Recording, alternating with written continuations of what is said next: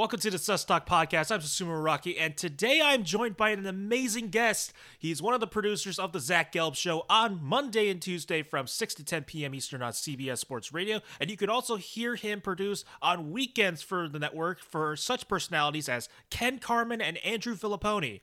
He also has his own show on the Wide World Sports Radio Network every Monday and Thursday morning, and I am joined by the man people call Trace. Ryan Hickey. Ryan, thank you so much for joining the show. Sus, thanks so much for having me on. I really do appreciate it. That was a hell of an intro, not deserved, but thanks so much for having me on here. Really excited to talk with you. I am so happy to have you on, and I mainly wanted to bring you on to talk some college football, mostly focusing on the Big Ten. But there's two things I need to ask you before we go into any form of football talk. One, the nickname Trace, where does that come from? Because I have heard Zach call you that on air. I've heard D-Ben call you that in the newsroom. And even all before that, when I started working over at CBS Sports Radio, I remember hearing Bill Ryder calling you that too. Where does the nickname Trace come from? Well, that you just said it. It originated with the man himself, Bill Ryder. I used to work on his show before I worked on Zach's. I worked on Bill's 3 days a week with the great Stu Kovacs. And my Twitter handle is Ryan_Hickey and the number 3, because I made it back in high school, and that was like my football number. I was like, there's a million Ryan Hickeys in the world. I can't just do Ryan Hickey. So I had to customize a little bit. So I went with 3.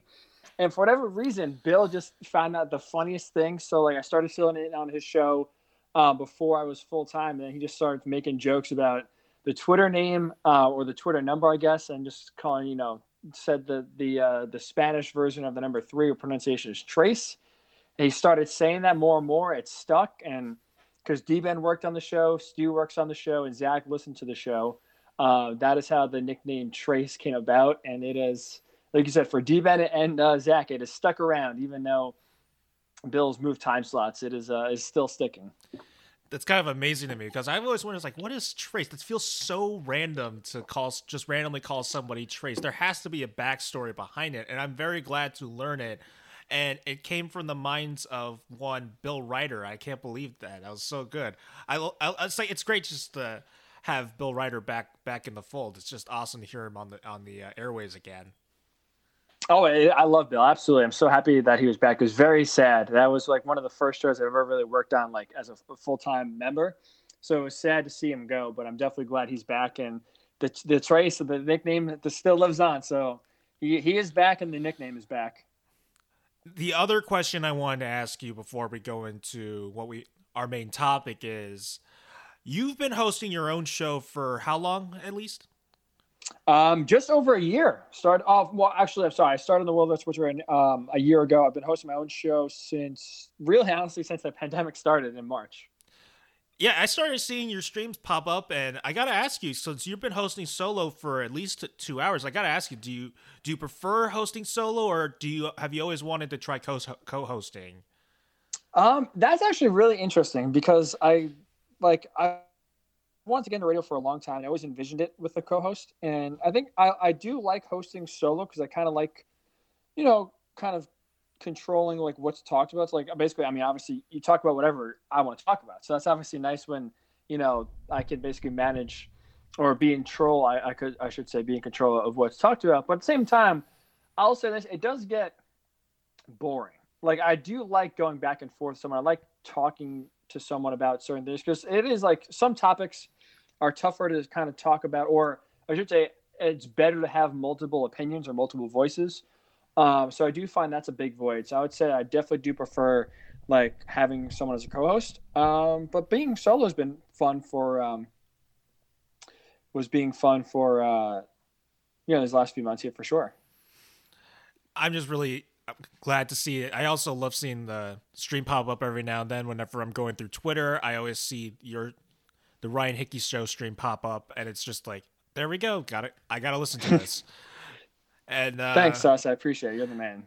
Anytime. So let's go into what I wanted to talk to you about, which is college football. You're a huge college football fan, and for me, I'm trying to slowly get myself back into the fold of this madness that is college football. And the Big Ten being back, and I immediately thought I gotta have Ryan on the show because he's not only a huge college football fan, but he's also a Big Ten. His expertise lies into the Big Ten. I would say, and I wanted to ask you this, like, so there's a lot of things about college football that are extremely special, and what makes the like college football so special compared to just watching the NFL? Because there's a lot of like different little things that make college football different from the professional league, but it just feels like, what is keeping people from just watching the NFL? Ooh, like to me, it's like it's a combo of two things. It's one, it's like everything surrounding the game. Like it's like, to me, I'm a little more biased because, again, like you said, my like I watch both, I love both, but I definitely, if I had to prefer one for college football, and part of it is, to me, one of the major differences is like the connection and passion that you have. Now, I'm not saying NFL fans are passionate, as you know, right? Like, especially living in New York, there are hundreds of thousands and millions of passionate Giants fans, Jets fans, anywhere in the country you go, any NFL city, there are passionate fans. What makes college football different is like when you have that connection with a university, with a team, it makes rooting for that team like all the more different. Like, you're more invested. You feel a certain pride. Like, for example, being a Penn State alum, I feel, as corny as it sounds, like a pride factor that comes over me if they win a big game, or they're talked about nationally, or they're on a good run, or playing a big game like they are this week. It's just, there's just a pride factor because you go there because you're not on the team, obviously, but it's the closest thing you'll have to kind of saying like a whole we thing. I'm not a big fan of when fans say we referring to the team, but college football, you could almost get away with it because there is like that connection that you have that's just different from a professional team, because there's no bond other than whether it's your family's team or the city you grew up in. Like there's a certain bond with college football teams that's different than the professional level. So to me, the passion is more there. Like a Penn State loss will hurt way more than a Colts loss would, for example. So I think that's one of it, the passion. And two, just the pageantry that surrounds it. Like the atmosphere for a college game, like a Saturday, to me, is just so different. You have the marching bands, you have the tailgating, you have the home atmospheres that are truly, actually have an impact on the game. The rivalries, it's just, to me, and all that, I guess, goes kind of into the first part with just having a different connection. And two, the level of play is sloppier. But with that said, I think that leads to better football from a viewing perspective, because like the NFL is very clean, right? It's very buttoned up. It's very one of those things where, for the most part, the players are good at fundamentals. College football, you turn on any college football Saturday sauce, no matter what year it is, no matter what week it is, you will see some mind-numbing plays. You will see some bad tackling, some bad decision-making, some bad coaching. And it's just like, how the hell could this person do that? But with that said, with those crazy plays, leads to insane outcomes. And leads to crazy endings, leads to games between teams that shouldn't be even close, coming down to the wire, leading some close games, having some nail-biting finishes. So to me, like, the passion is just different for college football because you have that connection, which is different. And then two, because there's just so much zaniness, so much craziness, like the rivalries just mean more. And with that, like, teams that aren't good still play good teams, like really close in some games. Just there's so much of the unexpected that comes with college football that's different that you don't get in the NFL. That, to me, those are the two reasons why I lean personally more towards college football than the NFL, despite loving both. I always found that, and we kind of discussed this a little bit when I was working over at 345 on back on the Tuesday, like, because there's kind of like this whole human element behind it, because at the end of the day, you're watching all these, like, they're kids, these football, like college football, you're watching kids play because they don't exactly have the fundamentals down yet. They're not exactly like completely polished yet. And that's okay, because I think it does add to that whole like unpredictability. It's like you never know when some of these players are going to mess up, because they're bound to mess up. Like, it's going to happen. And it's so rare to find like a college football player that's completely disciplined, because if they are that disciplined, that means they're almost ready to get to the NFL. And the other part, like the whole like pageantry, the whole atmosphere, I personally enjoy that as well. And just the whole like we factor, like, well, I mean, I know you don't like saying we, but, and it's like, and you just said that it was pretty close, but like, because you can't say that because in some ways that if you like, especially if you're someone who's in school, like at that university, and you're able to actually be in a class with some of these guys, like who knows, you could be like in Ohio State, some student, and you could share a science class with Justin Fields or something. You know, it's kind of amazing. Like, do you have any like any particular stories back when you were in Penn State about having like sharing a class with like a star quarterback or a star defensive player? So not any class experiences for the most part. There are some like football players like lesser known or really not anywhere known that were just fine. I didn't really talk to any of them. Just kind of kept to themselves. I will say this. I did end up trying out for the Penn State team when I was there, so as a walk-on. This was my first year when Bill O'Brien was there, right when the sanctions were handed down. And I thought I had a chance because of the scholarship limits that, maybe they just need bodies. And we were doing a wide receiver drill. I was the first person to go. No one else wanted to go. I thought, you know what? I'm going to step up here. I'm going to, show the coaches what I got. I'll be the leader. They throw the pass to me. It goes right through my hands, hits Bill O'Brien right in the foot. It's safe to say the tryout did not go as expected. I got my close encounter with Bill O'Brien, not in a way I figured I would. So that is my only story I have when it comes to being around prominent, big-name players or coaches around Penn State in like a close setting per se. I mean, you were also around that time, like you were also around when the Penn State volleyball team was extremely dominant. Was that still the case, or was it? Oh yeah, they were one of the most popular teams. Them and wrestling were two of the most popular teams on campus because they were just so dominant. Yeah, that was right in the midst of their heyday when they were winning national titles. Look at you, Sus, women's volleyball expert, huh? Yeah. So I got to actually cover the university volleyball team when I was back at Hofstra, which was, I have to tell you, it's one of the best experiences I've had just covering that team. And I got to learn a lot, and learning about just the sport of volleyball was really awesome. And like, I always just remember, it's like, that Penn State team was always number one ranked. They're always undefeated. I was just thinking to myself, this team is potentially, that's like dynasty level dominance. I always remember that. It's either UConn women's basketball, and then they always mention Penn State volleyball. They were as dominant could be. And that was like right in the midst of my heyday, 2013, 2014 time. Yeah, right around the time that I graduated high school. I just remember that. But let's shift back over to college football. So I speak to you as a casual college football fan who I was into it when I was younger. I was into college football right around the time when you had clutch plays such as the Vince Young run to win the national championship, Michael Crabtree's miraculous catch to win against Texas. I remember all those moments. And so like I would get up every Saturday morning to watch College Game Day, and now I'm just not as into it as I used to. And there's one reason why I'm no longer that interested in college football, and it's because of one game. It's the kick six. And I've talked to you about this before, but I want to reiterate that the reason this game ruined college football for me was because there's nothing that's going to top this. There's no game, everything. It had all the story, all the drama. It had top 5 teams facing off against each other. And then one of the most miraculous finishes that we're probably never going to see again. We're never going to see like Nick Saban make that poor of a decision to just have like those random linemen all in there.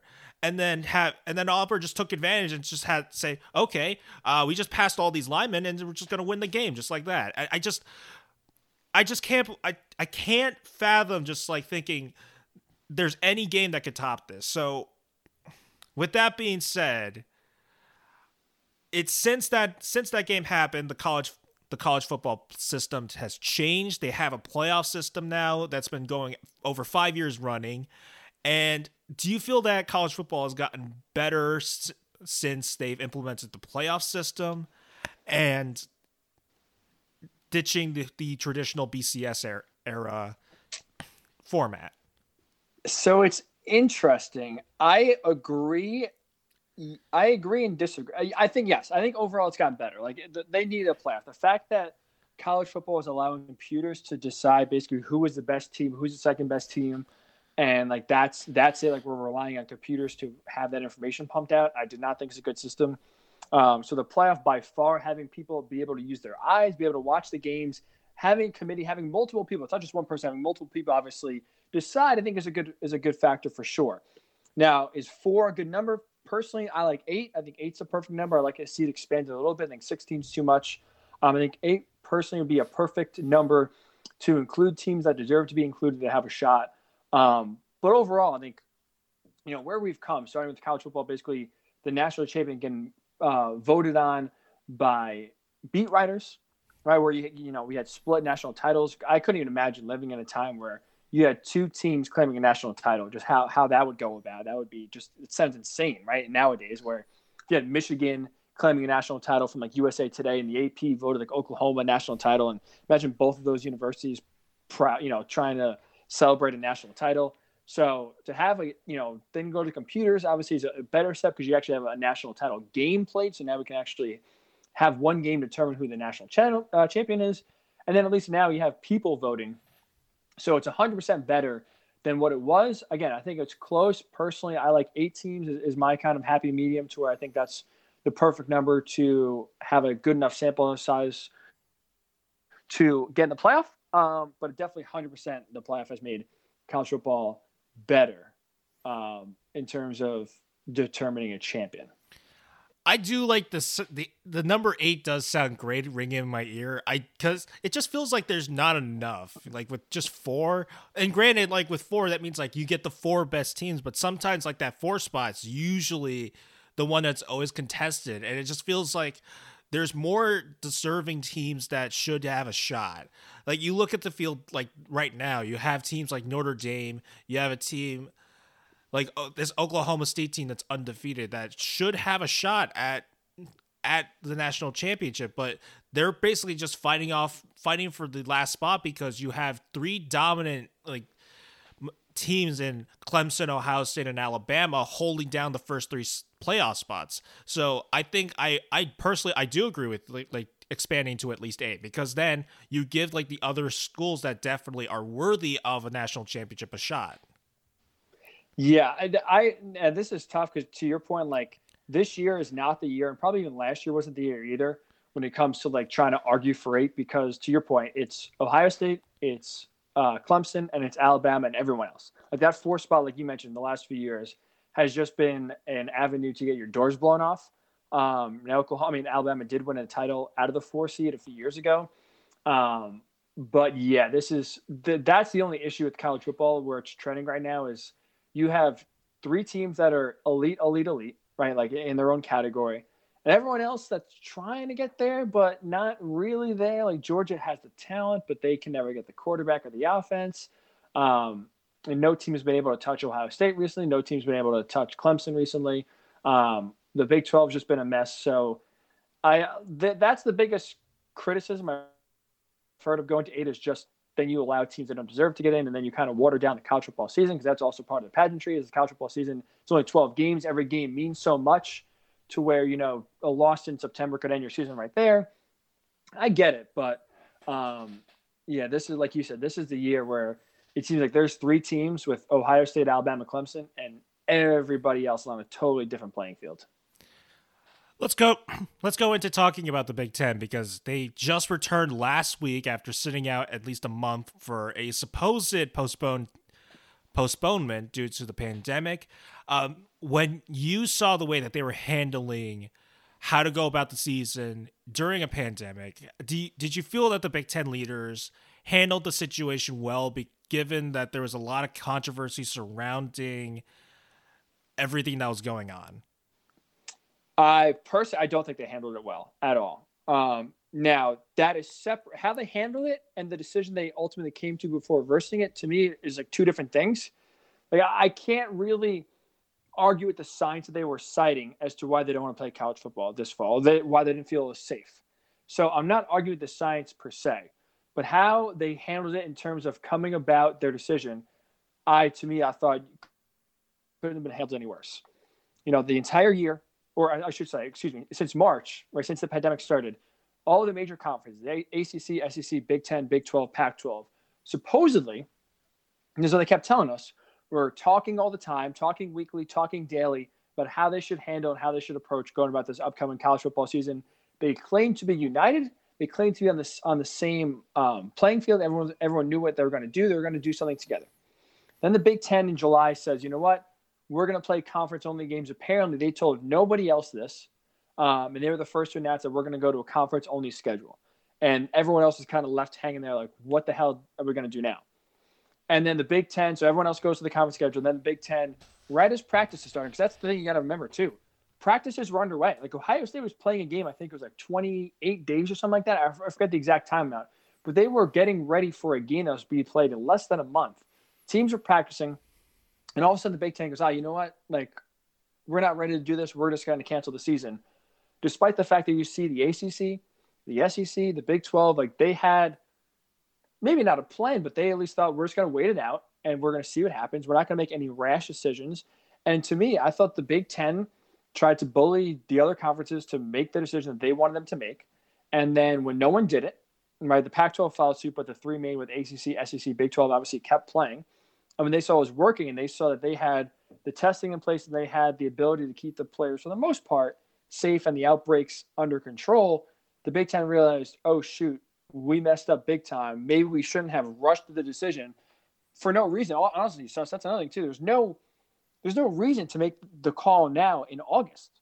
You know, like they could have kept pushing it and pushing and pushing. And that's the frustrating part because that's also what we heard. All the leaders kept saying, we need to buy more time. And how you buy more time is delay the season, delay the season, delay the season. The SEC delayed their season until late September. And they were just kind of playing it, and they were going to play until they physically couldn't play. They were going to do that. I don't know why the Big Ten panicked and thought that they had to make this abrupt decision that wasn't going to go back at all. And it was just extremely, extremely frustrating. Again, I'm not arguing the science, but I'm arguing the way they handled it. I thought they went about it terribly because it felt like, to me, that decision came out of nowhere.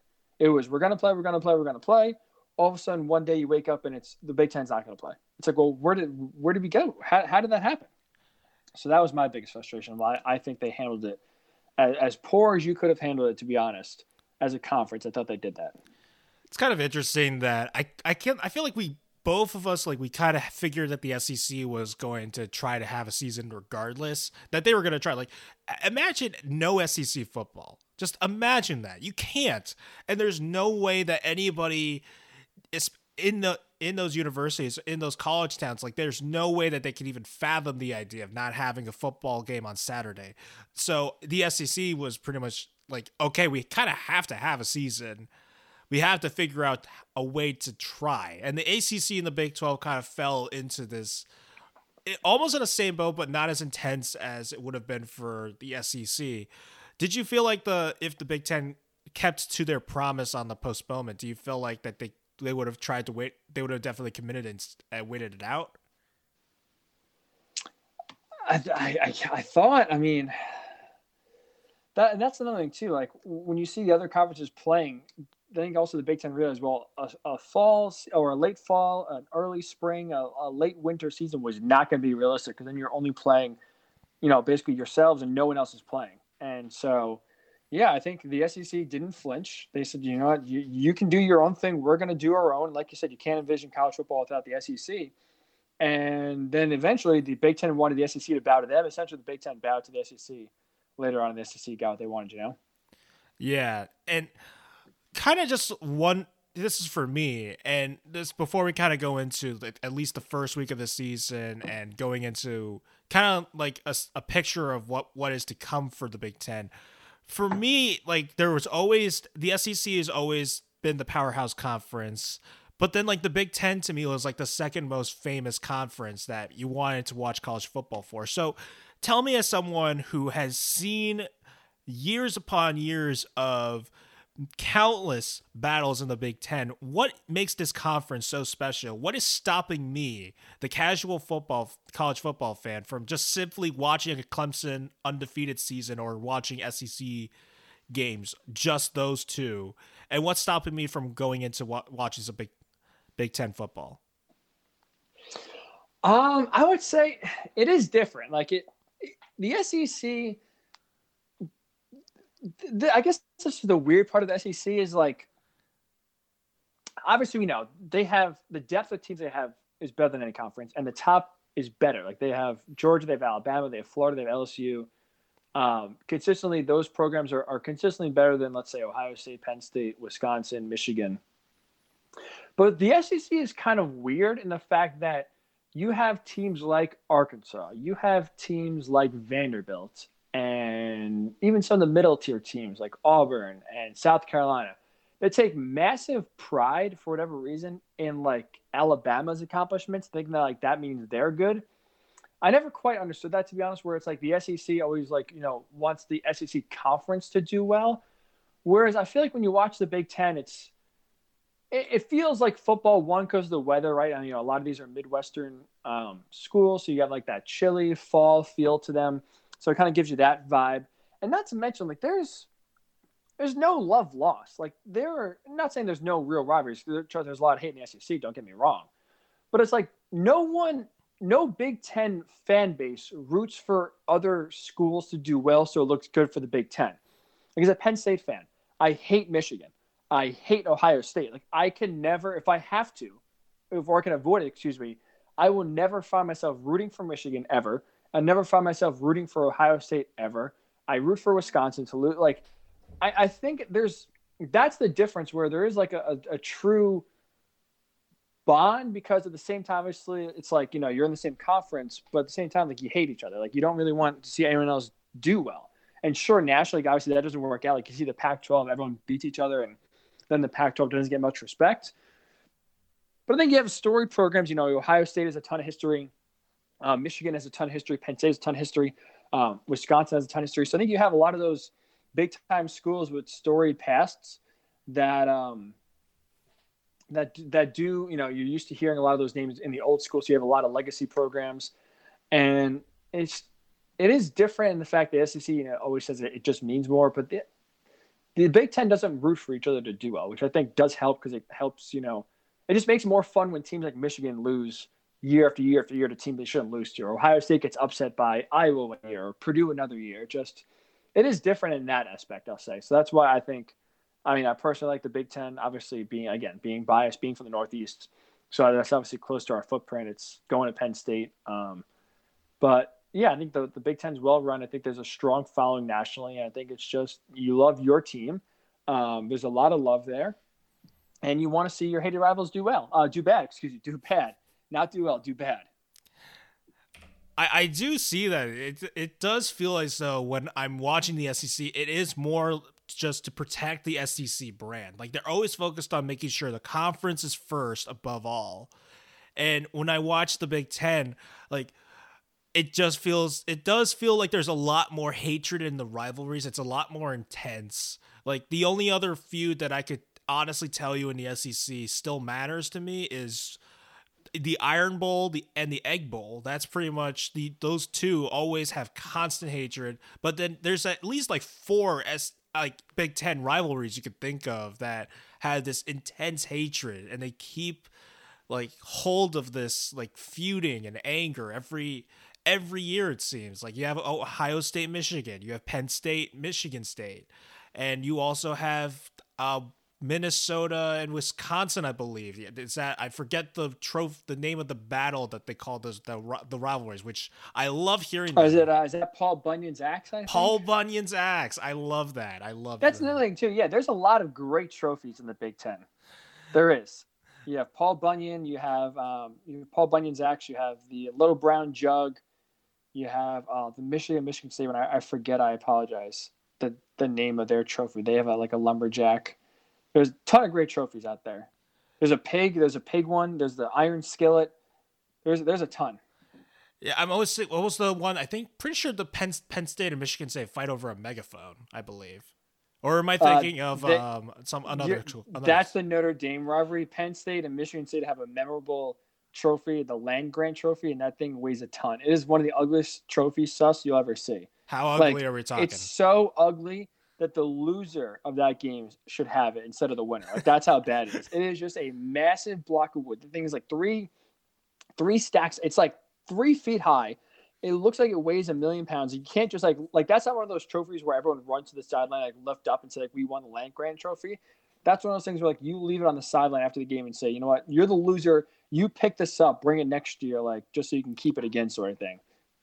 Wow! Bad. Wow! I can't believe it. A trophy that you should give to little loser, and I don't know why we don't see that.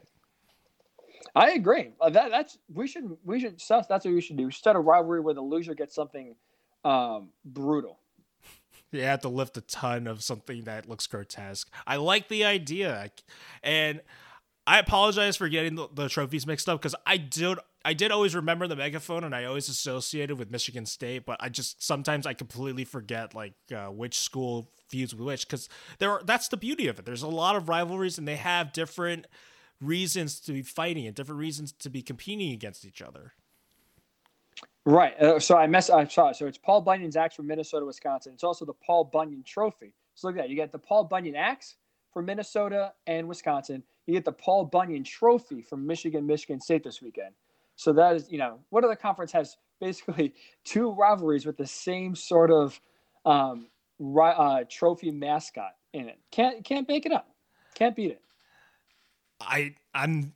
I'm pretty giddy about just like the matchup already. So let's go into the Big Ten, and the big guy in this conference is Ohio State, and they've been this way for a very long time. And ever since the playoff system started, I felt like Ohio State's always a shoo-in to make it in. It's always Ohio State that's in there. Almost always. And it's been that way since Urban Meyer was there. And now with Ryan Day, he has somehow continued this dominance. So when you look at Ryan Day, what is it about him that has helped Ohio State just maintain this consistent dominance over this conference? So it's interesting. Well, Ryan, I mean, again, he's only year 2, right? Like there's still a lot to go. And now he's starting to bring his own guys in recruiting-wise, right? I mean, last year, obviously, it was all Urban Meyer's players. What's interesting with Ryan Day so far is that he's been able to do something Urban Meyer has not been able to do in his tenure at Ohio State, and that is get elite quarterback play. Like, I mean, again, it's very impressive. Urban Meyer won a national title with a 3rd-string quarterback in Cardale Jones. Like, that is one of the hardest things to do. Maybe we'll never see that again when you win a title. Not only, with a 3rd-string quarterback, but with a 3rd-string quarterback actually is the reason why you win the games. Like that was crazy. But with Ryan Day, I mean, he gets Justin Fields. He helps to recruit Justin Fields to Ohio State. He has a strong recruiting class now, and the reason why Ohio State is so elite these last 2 years and so untouchable is just because for years and years and years under Urban Meyer, they had great special teams, a solid defense, great running backs, receivers, but they never had a quarterback that could truly just, when all things are equal, beat you and be the reason why they win. Like JT Barrett was a good quarterback. He was a good college quarterback. But he had his moments, especially later on in his career, where he struggled. He couldn't elevate his team. And in the playoff we saw against Clemson, obviously that reared its ugly head. Whether it was Dwayne Haskins was okay for a year. But again, the Ohio State was kind of sloppy. And even then, when Dwayne Haskins was playing well, the defense never was on the same page. But now when you're Ryan Day and you help get Justin Fields to Ohio State, you see just the difference maker he truly is. He's taken this program, which already was leaps and bounds above everyone else in the Big Ten, to even another level, take him into that stratosphere of Clemson, take him into that stratosphere of Alabama. And I think that's going to continue, unfortunately. This is not one of those things where it's like, oh, you got a stud quarterback, Justin Fields is there, but then when he leaves, it's a massive drop-off. We'll see, how Ohio State will recruit and bring in more quarterbacks. But that's really the one thing Urban can never really do was get that elite NFL first-round draft pick sort of. I guess Dwayne Haskins was the first-round draft pick, but there's not that hype. There's not that confidence that you see with Justin Fields and him being a legitimate pro that you had with Dwayne Haskins. So the quarterback play, he's been able to take that to the next level, and we see so far that's what he's been able to not only take over Urban Meyer's team, but this year and last year, these two teams already look more, bulletproof, if you will, or look even better than they did most of Urban Meyer's tenure, just because of the quarterback. And as you see, Urban Meyer had one of the best tenures that Ohio State will ever see. So the rich keep getting richer, and that's what Ryan Day's doing at the quarterback position. I do I love seeing Justin Fields, and I think that if there's someone you have to say, like, this is someone who is competing with Trevor Lawrence for at least the first. He's the only person right now that I can honestly look at and say that's someone who could potentially be an alternative for the first overall pick in the upcoming draft class, because he's just that damn good. And I think we got a chance to see a showcase of their talents last year, or was it a year ago that they faced? Yeah, it was. Last year. So we got a chance to see what those two could do against each other, and it was great to see. And I believe that was one of the more entertaining college football games we're going to see in a while. I believe. Oh my sauce! That game last year between Ohio State and I totally agree. As a fan of a dog, I didn't have a dog in the fight. I rewatched that game twice, maybe 3 times. Like after the game, my heart was racing because that was just one of the most back and forth, well played, insane college football games with so much on the line that we'll ever see. That was incredible. Like you said, Justin Fields went toe to toe with Trevor Lawrence. Yeah, it's kind of makes me think that everyone's going for Trevor Lawrence, but you never know. You never know with college football. You never know what's going to happen, and one thing could happen where Justin Fields could just easily just break in and be the new number 1 overall pick, or this new generational talent kind of guy, because Trevor has that title as being like the next great NFL quarterback prospect, but Fields could just easily come in and just take that spot if everything breaks right for him. I am 100% with you. And that's the thing too. Like, obviously now we're starting to hear more about the draft. Oh, who's going to get the number 1 overall pick? Should the Jets tank? Like, what happens if they don't get the number 1 overall pick? Should they keep Donald? Like, I'm with you. Whoever gets Justin Fields, whether it's the first overall pick, second, third, wherever he lands, I'm totally with that. I think Justin Fields is going to be a great NFL quarterback. Not that people are sleeping on him, because we know that. But to your point, it's Trevor Lawrence when it comes to number 1 overall. Let's not sleep on him. Let's not forget about Justin Fields. This guy is a very talented quarterback. And I'm with you. I think he can make a great impact on the league. He has great footwork. He has great legs. He reminds me a lot of Deshaun Watson. They have very similar characteristics, making plays with their feet, but having a great arm. I'm with you. I think Justin Fields, wherever he ends up, is going to be great. Let's go into their Ohio State's biggest rival, Michigan. And I love watching Michigan from afar. If there's one thing that's kind of kept me tethered to college football, it's Michigan, and just watching whether they're actually going to do something.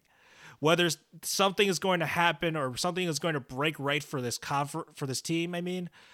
And since Jim Harbaugh has taken over his alma mater, it kind of just feels like every single year that they've always underachieved in the most brutal fashion possible.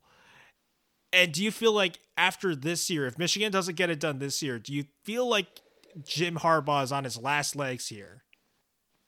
So that's really interesting, Sauce. I think he could be on his last legs. Like, if he was to leave, I think it would be Jim Harbaugh leaving, not Michigan firing him. I said this after last year's game, and I totally believe this, and I'll say it again when they get smoked again this year. To me, Michigan struggles, especially with Jim Harbaugh, against Ohio State. It's not a Jim Harbaugh problem. It's a Michigan problem. Like, we hear year after year, we heard it last year, Justin Fields, right? A guy brand new to this rivalry who came from Georgia. It was his first year at Ohio State. After the game, when they went to the big house and smoked Michigan again, he said, it just means more to Ohio State. We take this game more seriously. Ohio State dedicates more resources to football. They are more invested in the outcome of football success. It's not a knock on Michigan, what I'm about to say here, because they are one of the best, if not the best, public university in the country. And there's nothing wrong with priding academics over athletics. Michigan, to me, their priorities are with academics, which is, again, that is totally fine. But they invest the resources, they invest the time into athletics. And with that said, they also have a high standard when it comes to admitting players to come to Michigan. It's sort of like a Notre Dame where, you not only have to be a great football player, you also have to be great in the classroom. You have to want to learn. You have to want to be a great student. And this is not a knock on college athletes, or this is not saying that some schools are dumber than others. But when you're in high school, when you're really, really, really good, right, and you have a chance to go to the NFL, you're locked in on the NFL. You can always go back to school. Football, for the most part, is a priority. And not to mention, too, college football, despite the fact they don't get paid, is a full-time job. Like, you are a professional with the amount of practice time, film watching, studying, working out. Like, that is 40, 60-hour job, and that's not even including the game. So then on top of that, to have like a challenging, rigorous academic schedule, it's a lot. So it's understandable that players, if you have a chance to go to Ohio State, or maybe they'll help you a little bit more, maybe it's a little less challenging than it is Michigan, like you're going to go to Ohio State. So I don't think it's a Jim Harbaugh problem, just because the talent gap, as we've seen, is growing between Ohio State and Michigan. And I just think Michigan, from the very top, starting with their president on down, their focus is more on academics that is on athletics, which again goes back to when Justin Fields says Ohio State takes the game more seriously than Michigan. Like, Ohio State works 24/7, 365 to beat Michigan, to not lose to them. Whereas Michigan, as we've seen, they have other interests. It's not the worst thing in the world to be invested in other things, but that's what they are. And maybe they care about the Ohio State game that week or the week leading up to it, or maybe just in the fall. But it takes, a full year-round effort to get ready for that game. Ohio State takes it seriously. Michigan doesn't take it as seriously. And the last thing I'll say, something, especially since the last few years, Michigan has been the better team in a few of these games heading into there, right? They've had better players for the most part. Some years, Ohio State's defense is really down. Ohio State's struggling offensively to consistently just outscore opponents. And Michigan has had the momentum. Michigan 2 years ago in 2018 was in the horseshoe to win the game going into it. And they didn't just lose, they lost by almost 30 points. I think there's a mental block for Michigan and Jim Harbaugh that starts with Harbaugh and trickles down to the team, where they have seen and they have come close, and then they have had years where they should have beat Ohio State, but they kind of have it in the back of their mind, like, we can't lose this game, whether it's putting too much pressure on themselves, whether it's getting intimidated before the game even starts. To Ohio State plays confident, they play motivated, and that has been the difference. So I think it has to do with, the academic standards. I think it has to do with the seriousness of the rivalry from a Michigan perspective. And I also think it has to do with, I think there is some sort of intimidation factor because Ohio State's had so much success. They're in Michigan's head to where Michigan almost psychs themselves out when it comes to game time. Is there anyone, do you feel, that within the rest of the Big Ten that could even stop Ohio State? Because to me, it's Ohio State's conference to lose. But you start to see these teams like Wisconsin, you're starting to see like Indiana. I'm sorry I have to say this, but Indiana has kind of showed up a little bit. Is there any team in the Big Ten that could possibly challenge Ohio State at all? I mean, this year I'm going to say no on a year-to-year basis. I mean, not to be a homer, but Penn State consistently since James Franklin's got there has been the one team that has constantly pushed and challenged Ohio State. Penn State has built their defense on speed to match Ohio State's offense. They've slowed them down, and they've, again, consistently, I think that I just actually looked at it today. The margin of victory in the Ohio State-Penn State series since Franklin's got there is 8.9 points. So just about a touchdown, right? A little more than a touchdown. The margin of victory for Ohio State and Michigan since Jim Harbaugh's got there is 19-plus points. So almost 3 touchdowns. So, yeah, Wisconsin has met them in the the Big Ten, obviously, championship a few years. To me, this year, the answer is nobody. In most years, consistently, I still think the answer is Penn State because they're the ones recruiting on – they're actually on the same level. Excuse me. They're recruiting closest to Ohio State's level. They're not intimidated. Their team is built to beat Ohio State. Well, that's another thing. Michigan's defense is not built to slow down Ohio State. It's not built for speed. And that's why they've gotten burned the last few years. Ohio State does not cater their team to beat Ohio State. Penn State does. And that's why I think most years the biggest or the closest team to Ohio State, the one that gives them the run for their money the most, is Penn State. I think that's the team that if there were to be a takeover, per se, in the Big Ten where it's not Ohio State's conference year in year, I do think, homer or not, you can say what you want, but I think it still is Penn State. Kind of adds to this whole thing, and the reason I put in like the apology earlier when I mentioned Indiana was because it's like I kind of saw it, and when I meant what you mentioned earlier is that it just one loss could end the season because you're talking about Penn State because they're a team that could easily like compete against this Goliath in Ohio State, but then you suffer this like one brutal loss, and it just feels like your whole season is just over, just like that. But I think I was partially, I just remember scrolling through Twitter on that last Saturday. I was like, oh my God, everyone's talking about this Penn State game. And it's like, I can't imagine what happened, because this was almost the same. This was also, by the way, this was the same weekend when there was a quadruple doink of a field goal in Rice. I believe it was Rice University.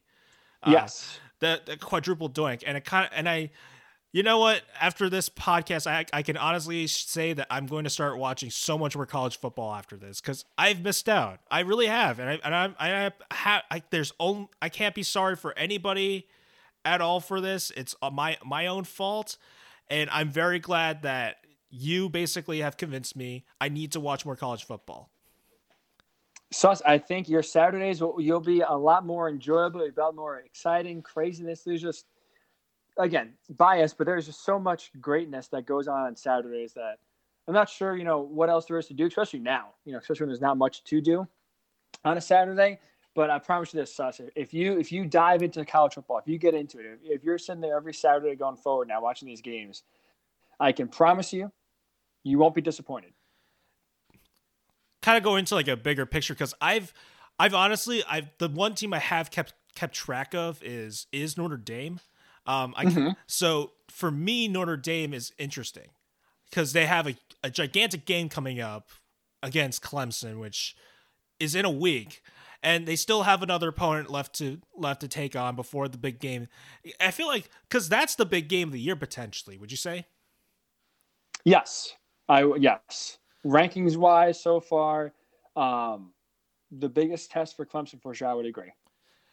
Because when I listen and when I watch this Notre Dame team, this the one thing that I kind of have this feeling of. This is a team that has discipline. This is a team that I feel is balanced, and whether they're even at the talent level of Clemson, that's a whole, like, I know that's like one issue that stops them from giving Clemson an actual fight, but to me, like, the balance and the discipline of this team, I feel like could play a key part in any shot that they have beating Clemson.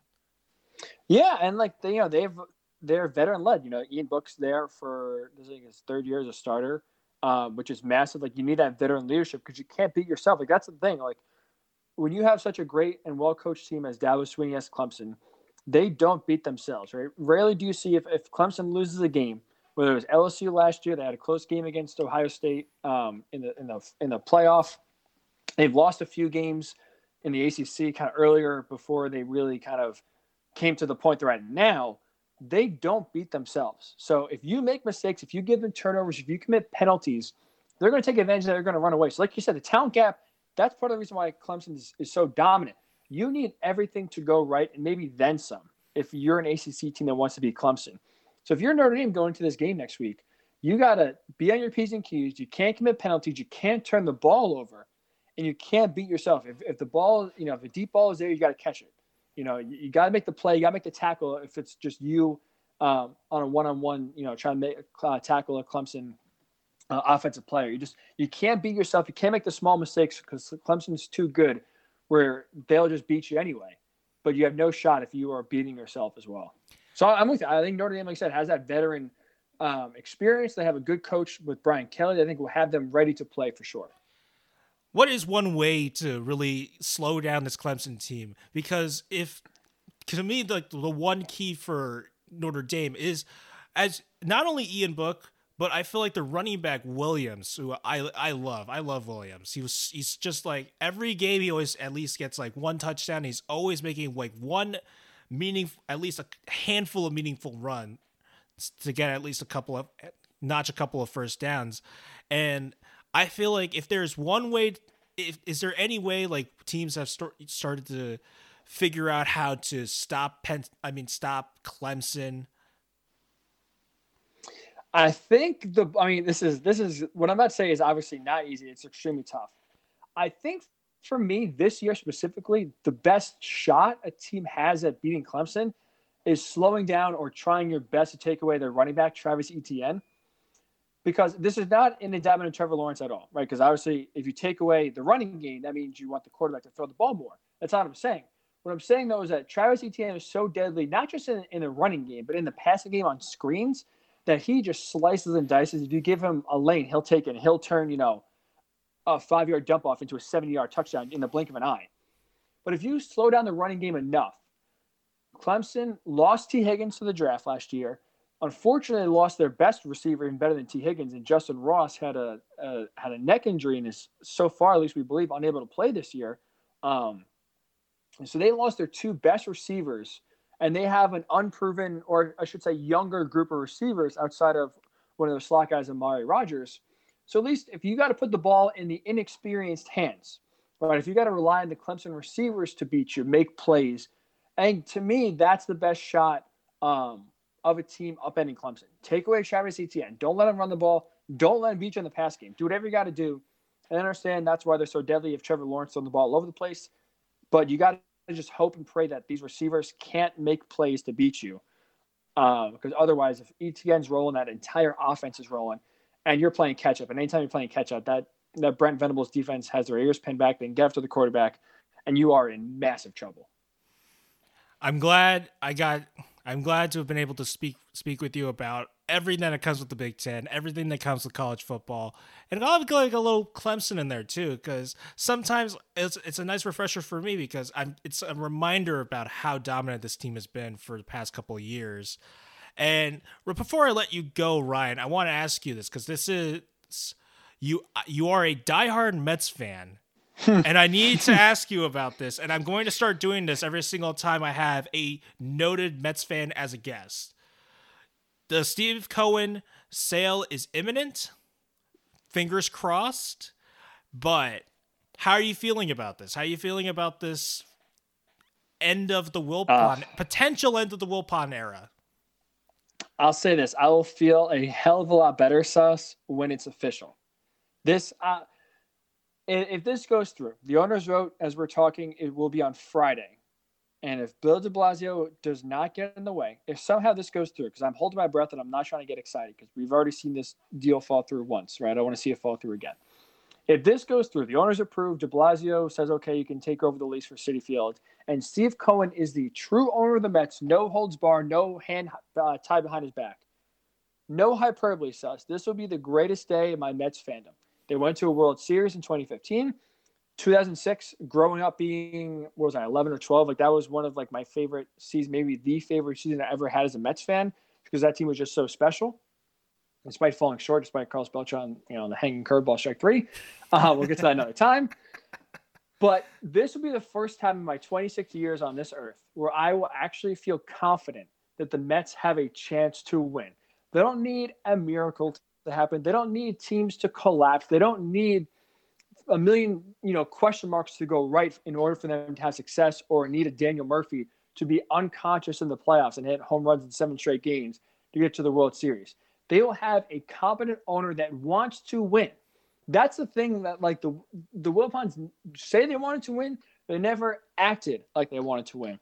This is a guy, Steve Cohen, who apparently is going to come in here, spend some money, not just spend money for agents, spend money on analytics, spend money on scouting to be like the Dodgers, right? Be like the Rays. The Rays and the Dodgers, or Dodgers especially, I guess are a better example, didn't win the World Series because they bought their way to the World Series. Now, obviously, Mookie Betts helps, but a lot of those guys, Cody Bellinger, Max Muncy, Corey Seager, and a lot of their core guys are guys that they acquired off the scrap heap, or they guys that they drafted and developed.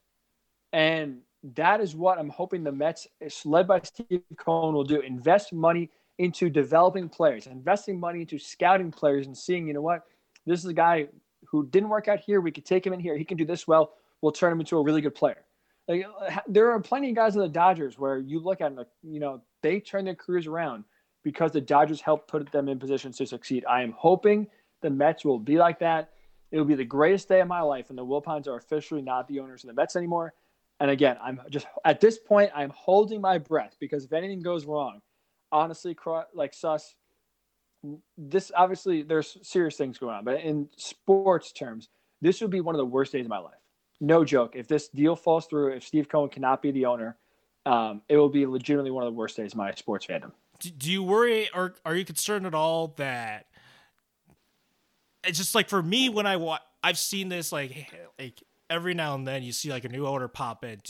Are you concerned at all that it's going to be bumpy, or are you like fully expecting that the first couple of years are going to be a little bumpy because he is a new owner? He just bought the team, and not everyone goes into this knowing exactly what to do. There's going to be mistakes. Like, this is why I'm a firm believer in new owner syndrome. I believe in it. It's all actions. It gets a little very crazy around the first couple of years. Just buys a team. Like, are you ready for this? Are you ready to just go through the whole like insanity of like potentially with Steve Cohen? So this is what gets me excited, Sus, because I think from what we've seen so far and what he's said, apparently, is that like what I like the most is that he's going to be a guy. It sounds like he's going to hire people to do the job and let them do it. It sounds very simple, I know. It sounds very obvious, I know. But how many sports owners do you look at and truly say they're letting the people they hire do their jobs? There's not many. There's always people interfering. There's always owners that think they know best or want to be involved in the decision-making instead of letting the people they hire do their jobs. The Wilpons were known for years and years and years to meddle, whether it was spending money, whether it was wanting a say in the manager, whether it was wanting a say in who's going to get hired or who should be signed. They always had their hands in it, and it was always for the wrong reasons.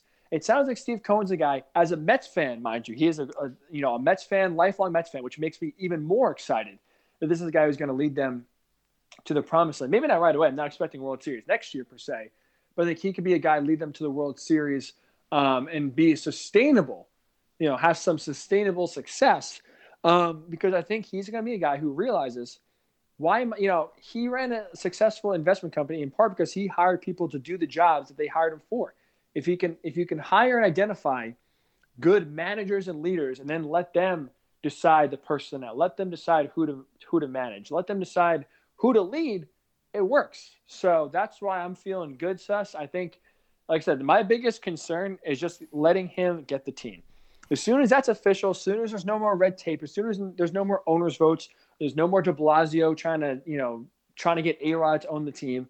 The day that Steve Cohen officially can walk into Citi Field, officially can say, I am the owner of the New York Mets, I think that will be one of the most successful days in the franchise, and it'll only go forward from there. You can't wait to go on that spending spree, getting guys like Realmuto, getting Lindor, getting Trevor Bauer onto the squad. Like, that's honestly like the first time like I'll ever see like Met fans get really giddy about free agency since probably 2006. Yeah, that'll be the first time we can truly go into a free agency and say, there is anyone we want, we can acquire. Money is no object. And they might not sign anybody. Like, that's the thing. Like, if they don't sign or if they don't go on a crazy spending spree, I'm not like I know there's some Met fans out there that think, right, like you said, they're going to assemble an all-star team and basically buy up every single good player possible. That's not going to happen. It's not realistic, and it's not sustainable. Again, you built it through analytics. You built it through getting your own guys, getting them homegrown, and getting these studs. And I think that's where they're going to be headed now. They could get one or two big names for sure, but to your point, right, like to actually go into free agency, look at a Francisco Lindor, or I guess he has 1 year left, but trade-wise, if you want to trade for Lindor and then give him a massive extension, if you want to sign Realmuto, if you want to sign Trevor Bauer, like, money is no object. Money won't be the reason why these guys don't sign with the Mets, which is something, again, we can't really say for the duration of the Wilpons' ownership tenure. That's been the reason why a lot of guys haven't signed with the Mets, is because they don't want to shell out the big bucks. They don't want to dive deep into their funds. So it's nice to see that for once going into an offseason, money is no object. I can't wait because I feel like out of the three, the most realistic to me is Bauer. I just think Bauer to me fits as being a Met. I could just honestly picture him as a Met and just imagine that combo of him and DeGrom, and whenever Thor gets back healthy, it puts less pressure on Thor to get back to being the number 2 guy, and he could just be the number 3 guy for all that matters. Like, I just think picturing Bauer as a Met is just great, and knowing the kind of personality that he is, I just feel like, God, he'd be a great Met. He'd be excellent for the city. He'd be great in New York, right? I mean, his tweets have been fun. He is not shy in chirping, so I think that you're right. That would be a lot of fun, and the New York market would be a big fan of his for sure. Oh my God. Could you imagine like what we'd be talking about? It's like, oh, well, it's like we got to cover what Bauer said on Twitter or something like that, or some stuff that he said about Manfred, because he's been like the most open, like, criticizer of Manfred's tenure for like the past few seasons now. Actually, like past year at the very least. Oh, yeah. Oh, yeah. So now if he has a bigger platform, no offense to Cleveland, no offense to Cincinnati, but you give it, a bigger platform and a bigger media market. Just imagine, his celebrity, like it's going to grow. And like you said, his words will be heard by everybody. Not that they weren't before, but now they'll be magnified. Yeah, I feel like Mets fans would very much like his personality. It's the kind of thing that they would just like galvanize around, right? Oh, totally. Yeah, I agree. He's one of those guys. Like the Mets sort of gravitated around Marcus Stroman when they traded for him in 2019, and they went on that kind of little mini hot streak for like almost 3 weeks. I think Trevor Bauer, right? You get him for a full year, and obviously he's a lot better than Marcus Stroman. When you have that kind of passion and then back it up with some great pitching performances, oh yeah, he'll be loved for a while. Because you guys are so blessed with having Pete Alonso, who's probably the kindest person in the kindest baseball player in all of the league. He's just like the biggest, like just the nicest guy. Like there's nothing you could say about like Pete Alonso that's like bad, really. You can't, like, personality wise, I mean. Yeah. Oh yeah. Nice guy. Does great charity work. Does great stuff for the community. As a leader, being a second year in the league, even last year as a rookie, people were blown away. And that was one of the biggest attributes. Forget, the 50 plus home runs. It was his ability just to be a leader, come in and just be the voice of the team, despite being so young and, barely being there. Again, being as a rookie, it was impressive, his maturity. Yeah, I can't. It's like now it's between him and Judge. Like now it's like he's basically contesting with Judge, and I love that. It kind of makes me feel like this, baseball is really just like getting back going to the city again. As like now both teams, like if this sale goes through, that means that it's going to be a lot more intense now, and I can't wait for that. So same. But with the way Penn State season started, with the way 2020 has gone, I am very ready for baseball opening day 2021. I can't wait for that, whenever that may be. All right, Ryan, let the people know how they can reach out to you on social media and what you have been up to. Yeah, so like you said in the open, just hosting my own show on the Worldwide Sports Show Network Monday, Thursday, 9 a.m. to 11 a.m. So that show, Twitter handle is Ryan Hickey Show. Ryan Hickey Show. And then the famous, now we'll say, going back to the intro as well, Twitter handle at Ryan_Hickey and the number 3, Trace for those who speak Spanish. So that's where I kind of live. Twitter is the main thought machine, we'll say, where I put a lot of stuff out. So yeah, that's where you can find me. That's where I live, essentially, is in the Twitter sphere. All right, Ryan, thanks so much for coming on. And that's going to do it, everybody. Do not forget to follow this podcast on Spotify as well as Anchor.fm. Thank you so much, everybody, for listening, and I will see you guys next time.